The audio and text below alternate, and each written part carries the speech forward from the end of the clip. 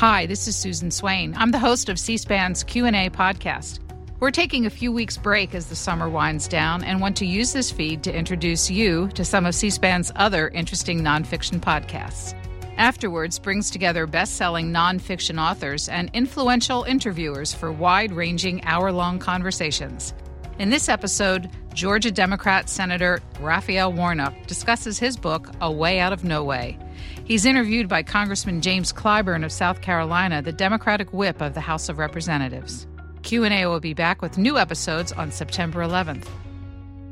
Well, thank you very much for being here with me today and allowing me to talk to you a little bit about your great book that I guess was released on yesterday. Yeah. I understand it. And I'm particularly interested in this book, more so because of its title, A Way Out of No Way. Yeah. Now, having been born and raised in the parsonage, as you, I don't know if you were in the parsonage, but I'm the son of a fundamentalist minister, and you PKs. also. So we kind of know a little bit about what that means. How about tell me a little bit about why you picked this to be the title of your book? Great. Well, thank you so much, and it's wonderful to be here with you. As you point out, both of us are what they call PKs, preacher's kids. Absolutely. And the title of my memoir, A Way Out of No Way, is a phrase that's deep in the culture of the black church. And let me hasten to say that when we say the black church, as you know, we have never meant anything racially exclusive about that. Right. We're talking about the anti-slavery church. Absolutely. We're talking about the church that was literally born fighting for freedom and bearing witness to our common humanity. You're not in a black church. You're not in the churches that raised and shaped me and you for long without hearing somebody in the midst of the service, maybe the preacher, maybe somebody in the choir, maybe a testimony, saying, you know, God makes a way out of no way. Yeah. And it is a phrase born of suffering and oppression and of keeping the faith, even when it seems like the odds are overwhelming, of hoping against hope, putting one foot in front of the other and moving forward, walking through the darkness, knowing that the light shines in the darkness and the darkness overcometh it not. And so the memoir reflects on the culture that has shaped me, but it's my story as an expression of the larger American story. Well, that's great. And that reminds me a little bit of the choice I made for my memoirs that was published 7 years ago. And I called it Blessed Experiences. And it comes from my dad, favorite hymn, Blessed Assurance. Yeah. And as you just said, this is my story, this is my song. Right. Singing his praises all the day long. That reminds me a little bit of what I read in your book. You seem to be saying in this book that you feel that you were kind of preordained for the ministry and the pastorate.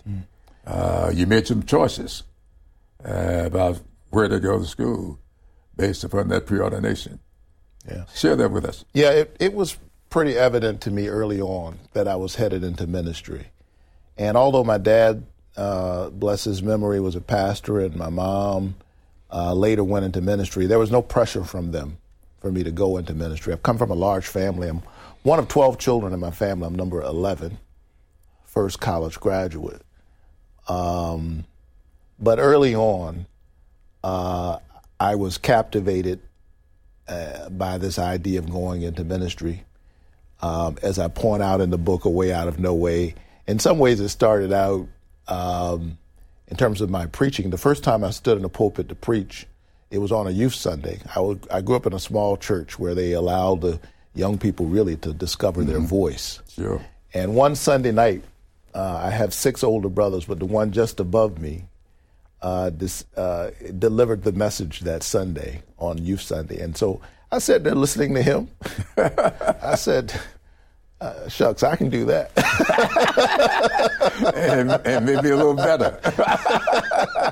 So the next month, when it was time for Youth Sunday to roll around, I made it clear that I wanted to deliver the sermon. That's and great. So on a Sunday night, a couple of months shy of my 12th birthday, was the first time I stood in a pulpit trying to express my faith. And as I went along, my parents were great examples for me, but there was another voice that was formative for me, and that is the voice of Martin Luther King Jr., who absolutely captured my imagination. I was born a year after Dr. King's death, but I was part of a generation of young people whose parents were fighting for his birthday to become a holiday. I'm sure you will remember that struggle. Sure. And even before it became a holiday, my parents and many other parents across our city and across the country pulled their kids out of school on the birthday. And I remember sitting at the May Street YMCA all day, listening to Dr. King's speeches, watching Eyes on the Prize, and his voice and the way in which his faith came alive in practical ways so that people had the courage to stand up for themselves. It captured my imagination. I went to Morehouse College largely because that was the school Dr. King attended. Well, that's kind of interesting because Dr. King had a profound impact upon me as well. Yeah. Now, I was a 19-year-old college student when I first met Dr. King. I met him in John Lewis the same weekend, back in 1960, on the campus of Morehouse College. And, of course, as happens in movements like that, there's always some generational approaches that may not be the same. And there was a little disagreement that had cropped up among us students and, of course, SCLC. And we asked Dr. King to meet with us on that campus. He came to meet with us and agreed that we would get together at 10 o'clock in the evening for about an hour. Were these the SNCC students? Absolutely. I and John Lewis were founding members of SNCC. Yeah. So that meeting, the 10 o'clock meeting for 1 hour, we walked out of there at 4 a.m. the next morning.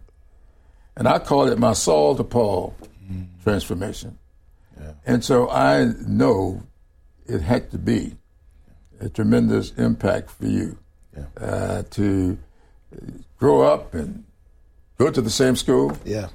And then end up standing in his pulpit. Yeah, I just wanted to attend the school that Martin Luther King Jr. attended.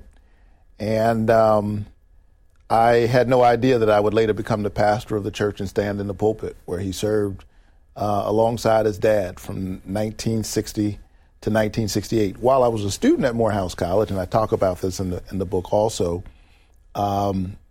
we had an event on campus, and I was president of the students who work in the chapel assistants they were called, at the Martin Luther King Jr. International Chapel on the campus of Morehouse College. We invited some of the public officials in the community to come to this event. The only one who showed up was your friend John Lewis. John Lewis was probably in his first or second term in the Congress, and that's when I met him. Honestly, I don't remember what he said that night. He gave a speech at our event. It was a long time ago. But it was the ministry of his presence alone. The fact that he took the time to come spend time with us students. He spoke at our event, and then afterwards I remember him standing around and spending some time with us. I had no idea that later on I would become his pastor as I assumed the pastorate of Ebenezer Baptist Church. And it is his kind of courage, the courage of a John Lewis and Amelia Boynton. Oh yeah, one of the women. We don't lift up those names nearly enough, but Amelia Boynton was gassed on that same bridge. I later met her. Hosea Williams, of course, crossed that bridge with John Lewis. It is the faith of people like that who really didn't have any reason to believe that they could win. Absolutely. Your generation, there was no. We look back at the civil rights movement, I think, and too often speak about these victories, the passage of the civil rights movement, the voting rights law, fair housing, as if these were inevitable victories. They were improbable, quite improbable. Not just improbable, but one of the things I think is important that you point that out is that for people to understand, it didn't all happen in one fell swoop. Right. When I think about the work trying to get the Civil Rights Act of 1964 passed, and it, as the year said, it passed in 1964. Right. But when it passed, it didn't have voting in it, didn't have housing in it. Right. And really the part dealing with employment discrimination only applied to the private sector. Didn't even apply to the public sector. And so when you look back on that, you got the Civil Rights Act in 64, Voting Rights Act in 65, Fair Housing Law in 68, and it did not apply to the public sector until 72. So over an 8-year period, all of this took place, and people look back on it as if it all happened in one fell swoop. Right. And so when I look at your book and think about your journey, that incremental, these incremental steps. Yeah. Sounds like you all didn't allow the perfect to be the enemy of the good. That's exactly right. And you kept moving with the recognition that the American story is such that there are moments when the democracy expands and we broaden our view of what it means to be one nation under God, or e pluribus unum, out of many one. And then there are moments when it contracts. Absolutely. But, maybe it's the preacher in me who remembers that even contractions are necessary for new birth and new possibility. And so you keep moving and you keep bending that arc through fits and starts. And I'm a product of the work that you all did. I'm a Head Start alum. Oh, yeah, that's great. I did not know that. So I'm part. Me and Ben Ray Lujan are the two members of what we call the Head Start Caucus of the United States Senate. Well, that's great. That's great. And I'm glad you pointed that out because when you go back, and a lot of things did not happen back then. But when Lyndon Johnson came with his so-called Great Society program. Yeah. And I don't have to tell you, you a native of Georgia, sure. Me of South Carolina. We know the history of those states. And the fact is that a lot of people talk about, even today, that Lyndon Johnson's Great Society programs failed. Nothing could be further from the truth. The Great Society did not fail. Yeah. And you just mentioned Head Start. Yeah. That was a Great Society program. Yeah. And it's still going on today.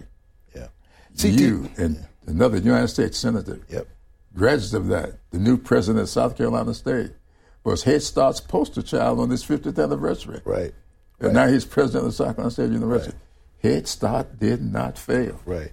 And for folks who may not know, we should point out that Head Start is a program that ensures that poor children have access to learning and literacy in those critical years, when you're 3 and 4 years old, when the brain is literally growing and the neurons are firing, and if you don't engage parts of the brain during that time, the science says that it atrophies. Like, it's really part of how you change the world is you invest in young people, but particularly the very, very young.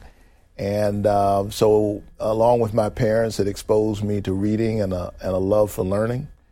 And I like to say to folks all the time when I'm giving speeches, particularly at an audience where there are all of these sophisticated folks who are there, people who have degrees and credentials and position, I hate to share it with you, but as smart as you are, you'll never be as smart as you were when you were 4 years old.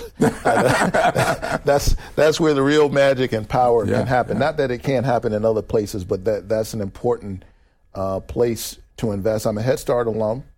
And then in high school, I had a high school principal who invited me to become a part of a program called Upward Bound, which is part of a federal trio of programs. It put a poor kid who grew up in public housing on a college campus.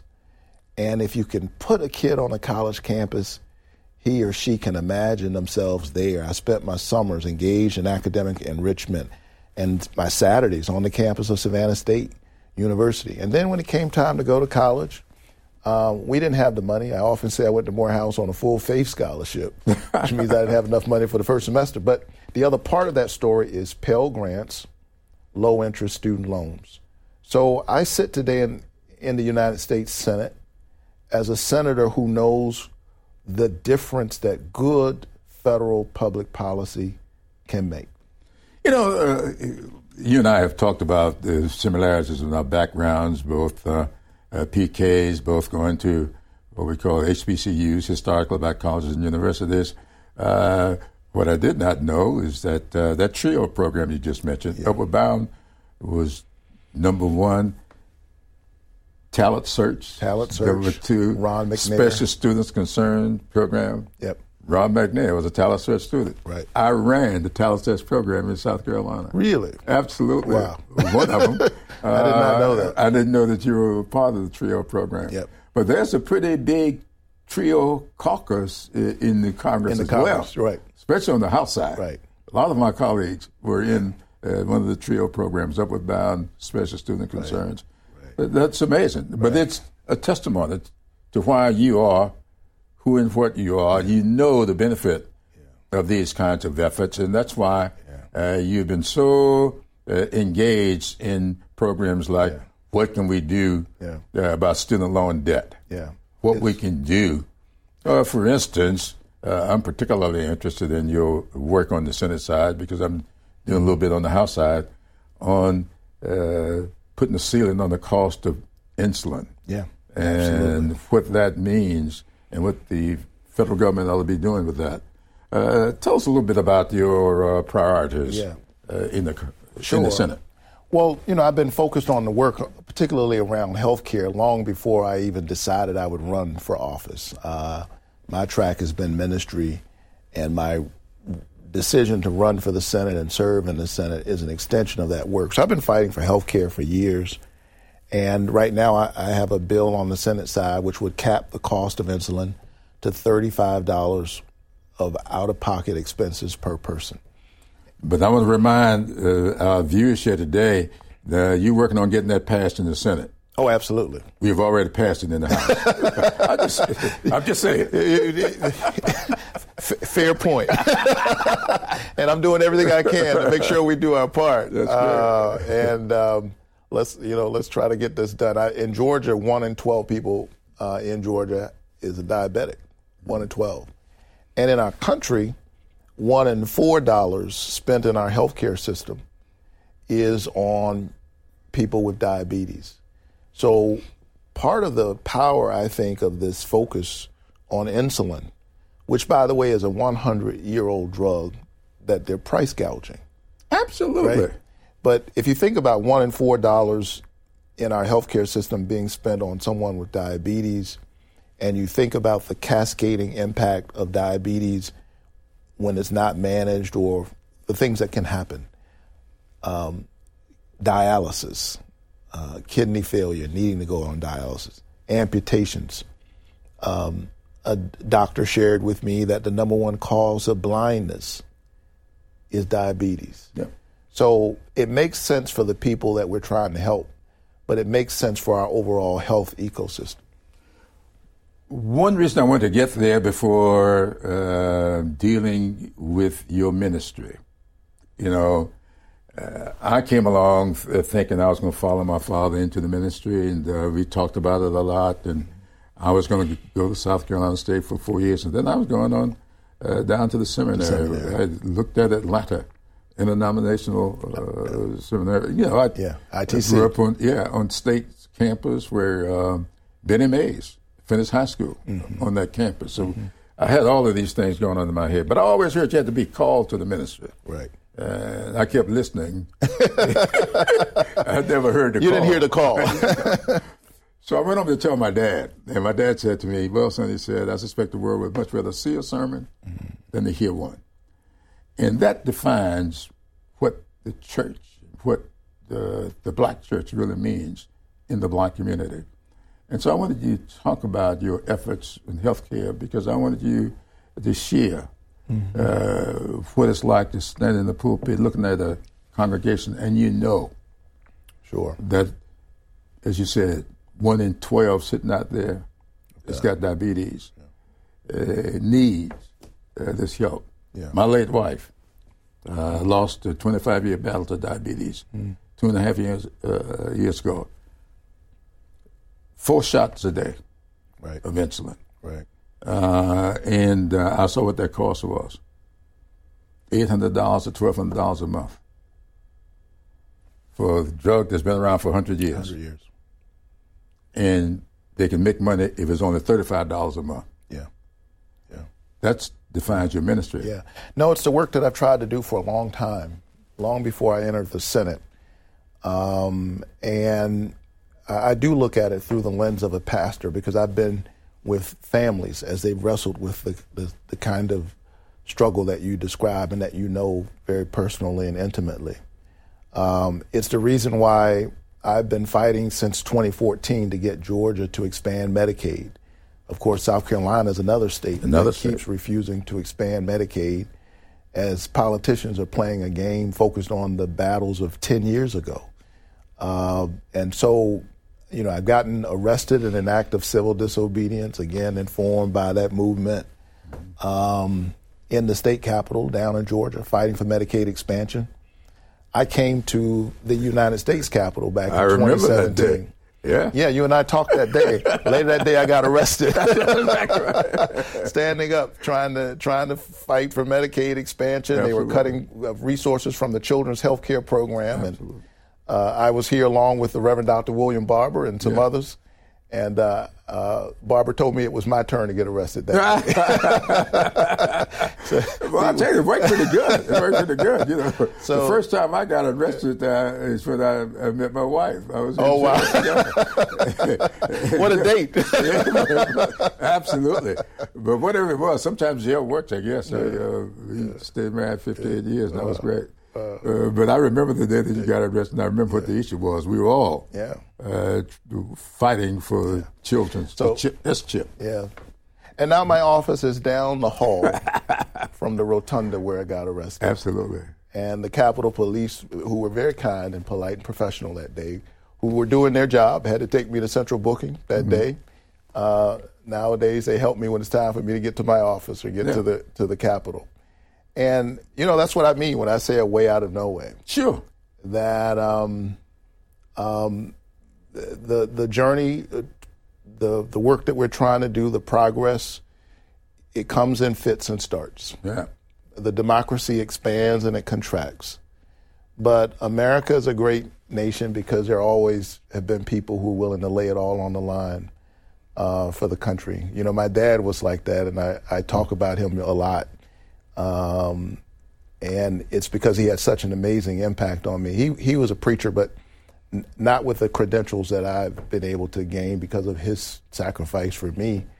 My dad, born in 1917, had an older father, and he served during the World War II era, all stateside, for about a year. And he used to talk about how he was on a bus and was asked to give up his seat while in his Army uniform to a white teenager. And he obliged, but he never forgot. But the thing that was remarkable about him is he would tell that story, but he never allowed anger or bitterness to overwhelm him. It deepened his resolve. He's a part of a generation that loved America until America learned how to love him back. And it is his patriotism, his dream of a country that would embrace his children that inspires me to this moment. My mother, much younger than my dad, grew up in Waycross, Georgia. Mm-hmm. And as I say sometimes, the 82-year-old hands that used to pick somebody else's cotton and tobacco picked her youngest son to be a United States Senator. That is the great and wonderfully complicated story, the family history of America. America, like all families, has a complicated history. Absolutely. Right? And, you know, really, you and I are going to have to talk even some more because you just said something about your dad. My father was 19 years older than my mother. And mine was 21. You know, and it's kind of interesting. Yeah. And my dad had the same kind of demeanor about him. Yeah. He with a lot of indignities that I saw him absolve so that I could be where I am today. I think about that a lot, and I'm sure you do, as well. One of the things I wanted to mention here, you mentioned your father in uniform when that incident occurred. Yes. A gentleman named Isaac Woodard, getting out of the military, being discharged in Georgia, coming home to South Carolina in uniform, and was dragged off a bus and his eyes punched out. He died a blind man. But because of that incident, Harry Truman was president of the United States and saw that, heard about it. It's what caused him to write that executive order that integrated the armed services. Armed services, a lot of people don't realize, the armed services was never integrated by the Congress. Right. It was the president signing an executive order that integrated the armed services. Yeah. The Congress came along later. But these kinds of incidents, Georgia, South Carolina, we got a whole lot more in common than we even know about to this day. But the other thing we got in common, John Lewis. He was my man. Yeah, he was great John Lewis. And you were his pastor. Yeah. Tell me how that was. It was a real honor to serve John Lewis. As I said, I met him when I was a college student, and later when I became the pastor of Ebenezer Church, I became his pastor.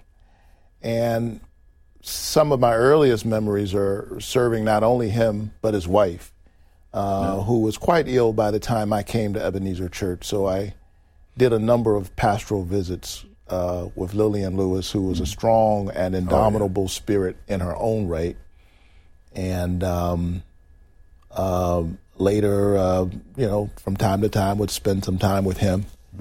And, as I was preparing to preside over his funeral, which happened while I was running for the Senate. Oh, I remember. I was sitting there watching you. I remember I asked myself as I was thinking about John Lewis, what was he thinking when he was crossing that Edmund Pettus Bridge with nothing but a backpack on, trench coat? I don't know, but here's what I do know. I know he was not thinking that at my death there would be 3 American presidents at his funeral on both sides of the aisle. Absolutely. Because we all respected John Lewis. He was not thinking that one day he would be the recipient of a Presidential Medal of Freedom. I think he was just trying to stay alive that day so he could fight the next day. Absolutely. And yet, by some stroke of destiny, mingled with courage and human determination, he built a bridge that became a bridge to the future. He bent the arc a little bit closer to justice. And so when I think about him in relationship to these difficult times that we're going through and the forces of division that are emerging and speak with a kind of full-throated, unembarrassed audacity, we can't afford to give up. Who am I to give up having known John Lewis? Right. He didn't have any reason to keep fighting, but he kept fighting a good fight, told us to stay into some good trouble. And that's the work I try to do even now as a legislator. I'm in the Congress, I'm in the Senate, but it is the spirit of the movement and a faith that has always centered justice and compassion and mercy and beloved community that guides my work. I'm glad you mentioned Lillian, John's wife Lillian. John and I often talked about our wives, both professional librarians. Lillian and Emily were professional librarians, and they got to be great friends. And you and I were a part of the launching of their foundation in their honor several weeks ago. And I think it's just so fitting and proper for everybody to really remember. John Lewis was a little bit different from me anyway. You may have internalized a lot of what he did. We practice nonviolence. John internalized nonviolence. I don't know if I could ever become what John Lewis was, but watching him and having to lobby him for a vote, becoming his whip, and the whip's job is to get the 218 if you're on the House side, and you go to John. You kind of knew from the content of the legislation, well, not even talk to John about that, because certain things about him, he was really as close to a pacifist as anybody I've ever met. And so when it came to war and peace, John was always on the side of peace. I don't think he ever voted for but one defense bill the whole time I served with him, because there was always something there that he thought did not lead to peace. So it must have been a great experience to be his pastor. It was. But let me ask you a little bit about going forward. I've talked about the past. I often quote George Santayana, who said, if we fail to learn the lessons of the past, we're bound to repeat them. Do you think we've learned those past lessons sufficient enough for us to overcome the current divisions that we currently see in the country? Well, I certainly hope so. But we have to remain vigilant, and we have to, I think, anchor ourselves in the story of folks who've always fought the good fight, and I think we have to be willing to stretch ourselves to create unlikely alliances in order to do good work. One of the things that we got done in this Congress was the passage of the bipartisan infrastructure bill. I mention that because that may seem a little odd that I'd bring that up, but for me, infrastructure is about more than just bricks and mortar. Absolutely. It's more than roads and bridges. It's that, to be sure. It's more than broadband. It's really about the spirit of the country.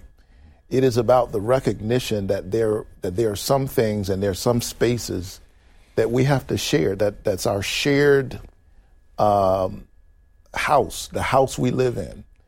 And if you think about how broken the infrastructure of our country has been and for how long, in the wealthiest country on the planet, I think our broken infrastructure is a reflection of the brokenness of our politics. That there's a breakdown, a lack of attention to the covenant we have with one another as an American people, for our schools to be crumbling, for us not to have the high-speed rail and the kinds of things that we ought to be embracing. And so I think, and I've seen this as a pastor, that sometimes when a family is struggling and you're having conflict in your family, and all families do, you can't always solve the problem. You can sit here and argue about this issue or that issue forever. Or sometimes the best thing you can do while you're working through those issues, rather than working on each other, find something to work on together. Yeah. To dream, to build. And while you're building and working and perfecting the space that you share together, I think that at least provides a context to work through some of these fault lines of division that certain folks are trying to stir up right now. And so when we passed the bipartisan infrastructure bill, a strange thing happened that I never would have predicted. It's called the Cruz-Warnock Amendment.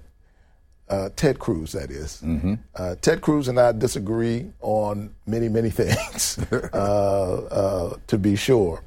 But he and I both are on the Commerce Committee of the Senate. And as it turns out, he had something that he wanted to get done that I also wanted to get done. And the night we passed the bipartisan infrastructure bill, we had to do it as an amendment, couldn't do it in committee. And he stood up and made his argument for why he thought this should happen.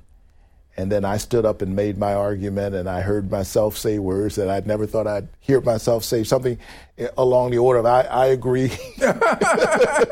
with the senator from Texas. Yeah. And the chamber burst out in laughter, all of our colleagues, and they passed it overwhelmingly. Sure. And Twitter began to fire up. And folks on my side, and I suspect on his side, my staff was showing me what was going on Twitter. Folks were asking, well, what is this? What is this Cruz-Warnock amendment? How could you stand with him? It's very, very simple. I-14, an interstate he wants to see built out in Texas, wants to see it named a priority corridor so we could get the resources to build it out. That interstate that runs through Texas also runs through Georgia. Absolutely. It connects blue and red communities, chocolate cities and vanilla suburbs. It transcends race, class, all of the things that we think divide us. And if we can get that highway built out, all kinds of folks can get on the highway to get to where they need to go. Absolutely. When you think about that, the interstate I-95, Maine to Miami. Yeah. How many states does it cross? Yeah. Bringing all these communities together. When you start talking about the I-95 corridor, it's defined by what state you're in. Yeah. And so it's kind of interesting to talk about. Yeah, and in a larger sense, my point is that there's a highway that runs through our humanity. Well, that's larger than race. That's larger than it's right in our motto. Politics. And you mentioned it earlier. E pluribus unum. Yeah. Other men in one. How do you do that? Yeah. That's how you do it. Yeah. Getting people together. It's an infrastructure that we don't usually think about, but it's really there. I want you to share with us a little bit this book, the title. You know, I often think one of my favorite scriptures is Hebrew 11:1. Faith, substance of things hoped for, right? The evidence of things not seen. Now, you and I are operating on a lot of faith these days. Because some things that we are hoping for that we don't see yet. You're over in the Senate, and a lot of us will rely upon what happens in the Senate. Tell me a little bit about your hope for some of us that we still have not seen evidence of. Well, we've gotten some things done this Congress, and I think it's important to point that out. We passed the American Rescue Plan, which helped us to get this virus under control so we could reopen the economy. We supported municipal government, cities, and states so they didn't have to lay off municipal workers and firefighters and police officers. That bill provided resources so our schools could reopen safely and be retrofitted in response to the pandemic. We helped farmers, and in that bill, we passed the single largest tax cut for middle and working class families in American history. I had hoped we would extend it, the expanded child tax credit, but we did pass it. And we went on from there, passed the bipartisan infrastructure bill.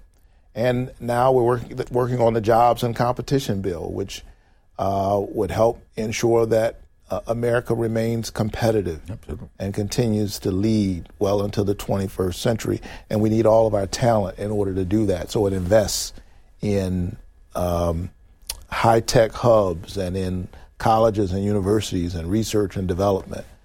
But in spite of all of that, people are in pain. There are. They're and struggling. People are looking to us, but the glass half full requires that we focus sometimes on the things to do to continue filling up the glass. Yeah. If you stay so preoccupied with that part of the glass that's is still empty, we'll lose the ability, the energy, and everything else that's required to continue filling it up. Yeah. And so I'm glad you mentioned those things that we passed. You did not mention the omnibus appropriation bill. Yeah. That was huge. Yeah. One of the earliest times I've seen that happen since I've been here, and a very good time. And we're still working. Yeah. As you mentioned, or alluded to, the compete side. Yeah. So what keeps me up at night right now is I'm thinking about the pressures that ordinary families are feeling. They go to the gas pump, they see record prices, but oil and gas companies are experiencing record profits.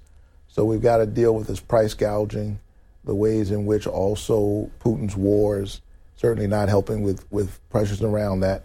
So, one of the things that I'd like to see us do is pass a federal gas tax suspension as we make our way through these difficult times. I'd like to see us cap the cost of prescription drugs, get the bill across the finish line on the Senate side to get the cost of insulin capped, and continue to invest in the future for all of our children. Well, we just passed, I don't know when this is going to be seen by the public, but today, as you are taping this program, just about 2 hours ago, the House passed a pretty significant piece of legislation that will lower the cost of fuel and food. Right. We're going to send it over there to the Senate.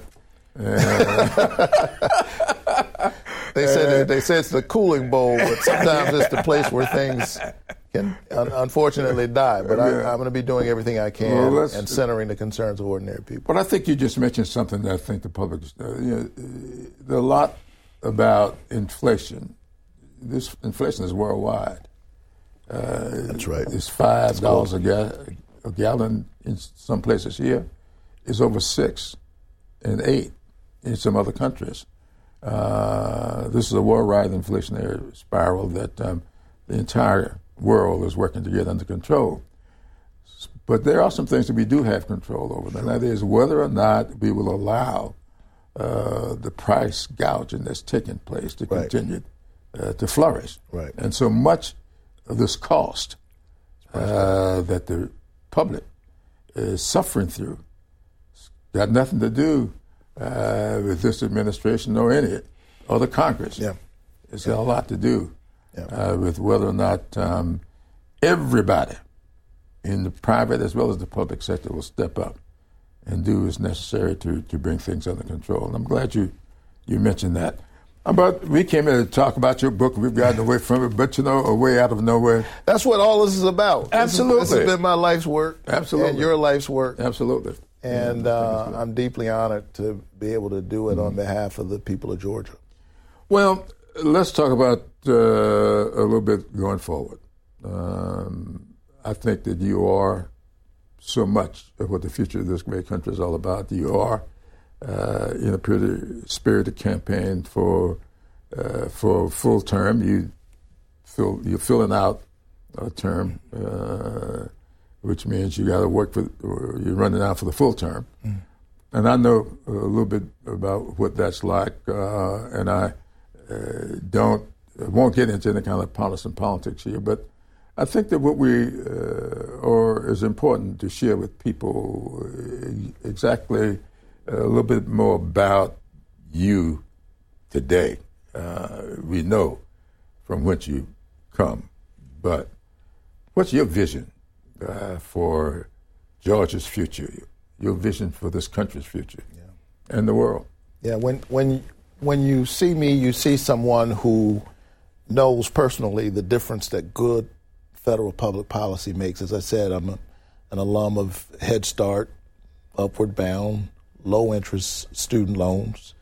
I'd like to see, and I've been pushing to get the president to do meaningful student debt cancellation.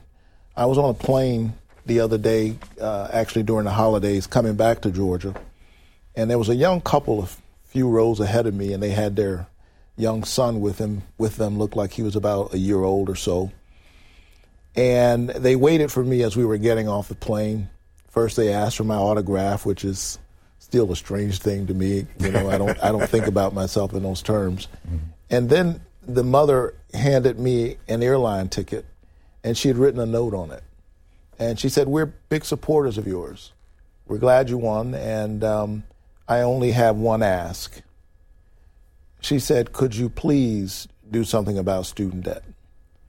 She went on to say in that little note that I kept, and every now and then I look at it, she said that she borrowed $35,000 trying to getting through college to make her life better.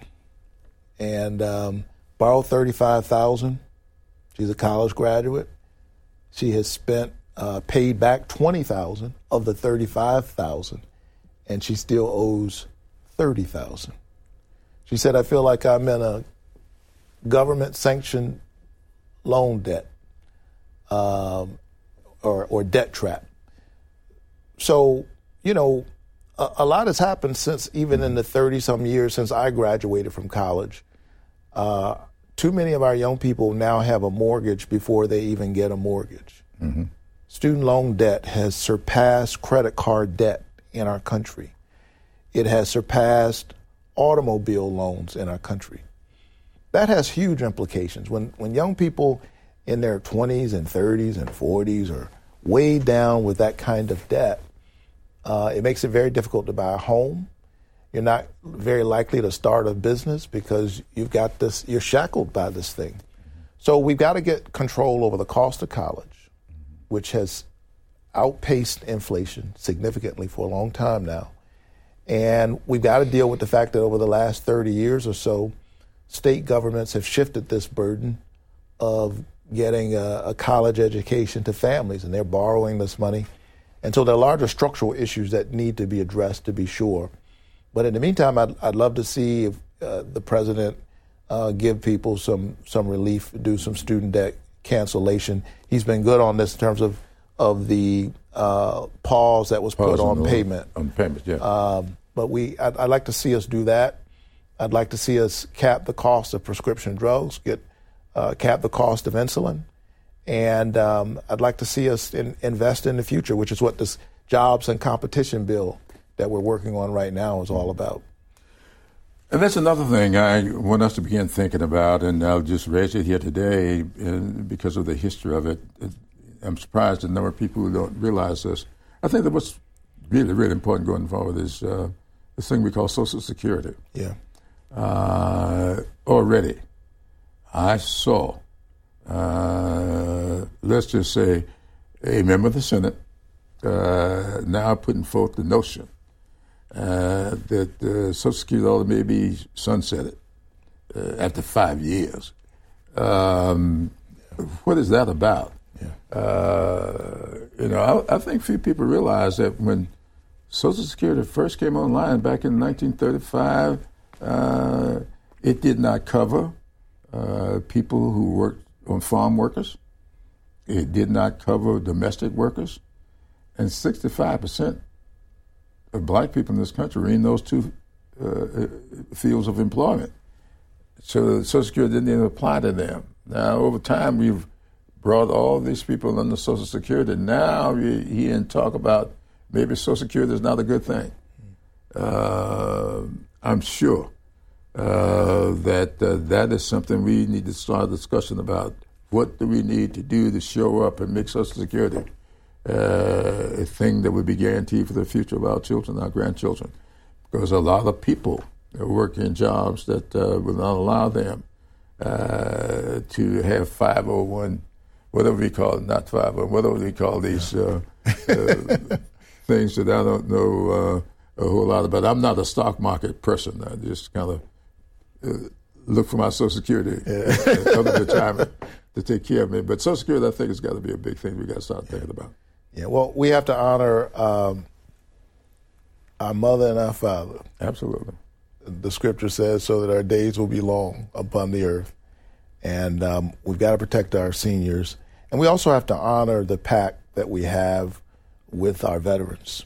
Absolutely. Georgia's a big veteran state. 1 in 10 people in our state is attached in some way to the military. And we have seen a new generation of veterans, post-9/11 veterans, who have been exposed, who've had toxic exposure in Afghanistan, in Iraq, in other places, and they've had a hard time getting the benefits that they need as a result of their service. So they literally go abroad, fight for us, and then come back home and have to fight with us to get the health benefits that they deserve. So I'm glad that we have now moved forward with honoring our pact across the finish line, and that's going to make a huge difference for about 3.5 million veterans. Absolutely. We owe it to the veterans. We owe it to our seniors. People living in their golden years ought to be free of some of the anxieties that they're currently carrying. And I do know that it may be important for us to stay focused on making a way out of no way, but sometimes you got to have time for that. And a lot of our elders don't have the time that you and I have. Well, maybe I don't have the time that you got. You're looking pretty good, sir. I feel okay, but the fact remains, I know that there's so much that needs to be done. And once again, I think the scripture says, we call the elderly because... Old man, I call you. A young man, I call you because you're strong. The old, I call you because you know the way. You know the way. Yeah. And so there's got to be this kind of a balance, I think, going forward. Those who know the way have got to be able to rely upon those of you who are much stronger, and those of you who are so strong should benefit from those who may know the way. But all that is what this book is all about. All that is what living your faith is all about. I say all the time, faith means so much. Not just in the black church, but it means so much in the American way. Sure. That's what the democracy is all about. Right. Having faith in each other, dependent upon each other to keep this country strong, leaving it better than what we found it. These things are so important. And they aren't just slogans. They are what we should be doing for our children and our grandchildren. If I were to ask you to just tell us in political terms, now I know what the future holds. What would you advise young people today about the future? Some of whom are wondering whether there is going to be anything for them to come along. What would you say to a youngster growing up in public housing, dreaming about whether or not they will be able to go off to higher education? And I say that because I go beyond college. I think it's very important for electricians and plumbers and everybody else. Vocational and community colleges. Absolutely. What would you say to a young person? There was a great graduate of Morehouse College named Howard Thurman, a great thinker. Absolutely. And Howard Thurman said, ask not what the world needs. Ask what makes you come alive.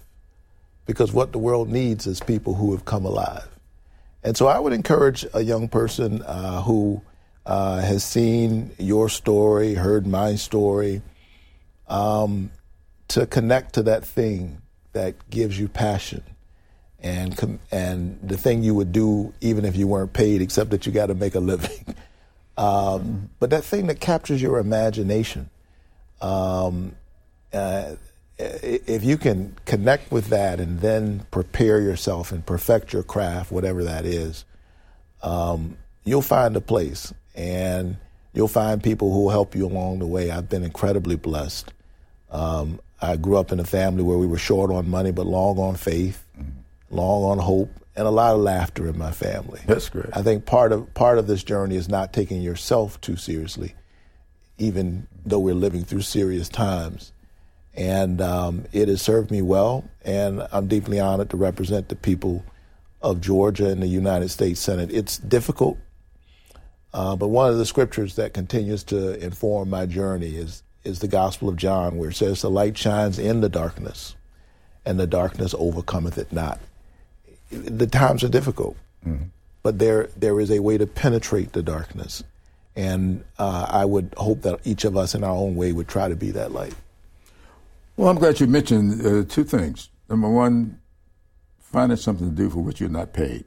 I have 3 grown daughters, and I've said to them over and over again, I don't care what jobs you get, you're supposed to earn your pay, but I want you to find something to do for which you're not paid. And that's where the rewards come. One of them, of course, went down to Georgia during the campaign, your campaign, and worked. I'm grateful. She feels so good about that. That she just feels that, but for that time she spent on your campaign, you might not have gotten elected. But that's what it's all about. But I want to thank you for that. But the other thing is this: never give up. That's right. I lost 3 times before I got elected. And a friend of mine said to me, "What you going to do now? You know what they say: 3 strikes and you're out." And I said, "That's a baseball rule.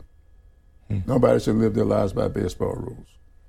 So I would say to young people today, just remember, no matter how many times you try, the next time just may be the time. So never give up this fight. And thank you. Thank you. For not allowing the life that you started with be a burden but an incentive to put you where you are today.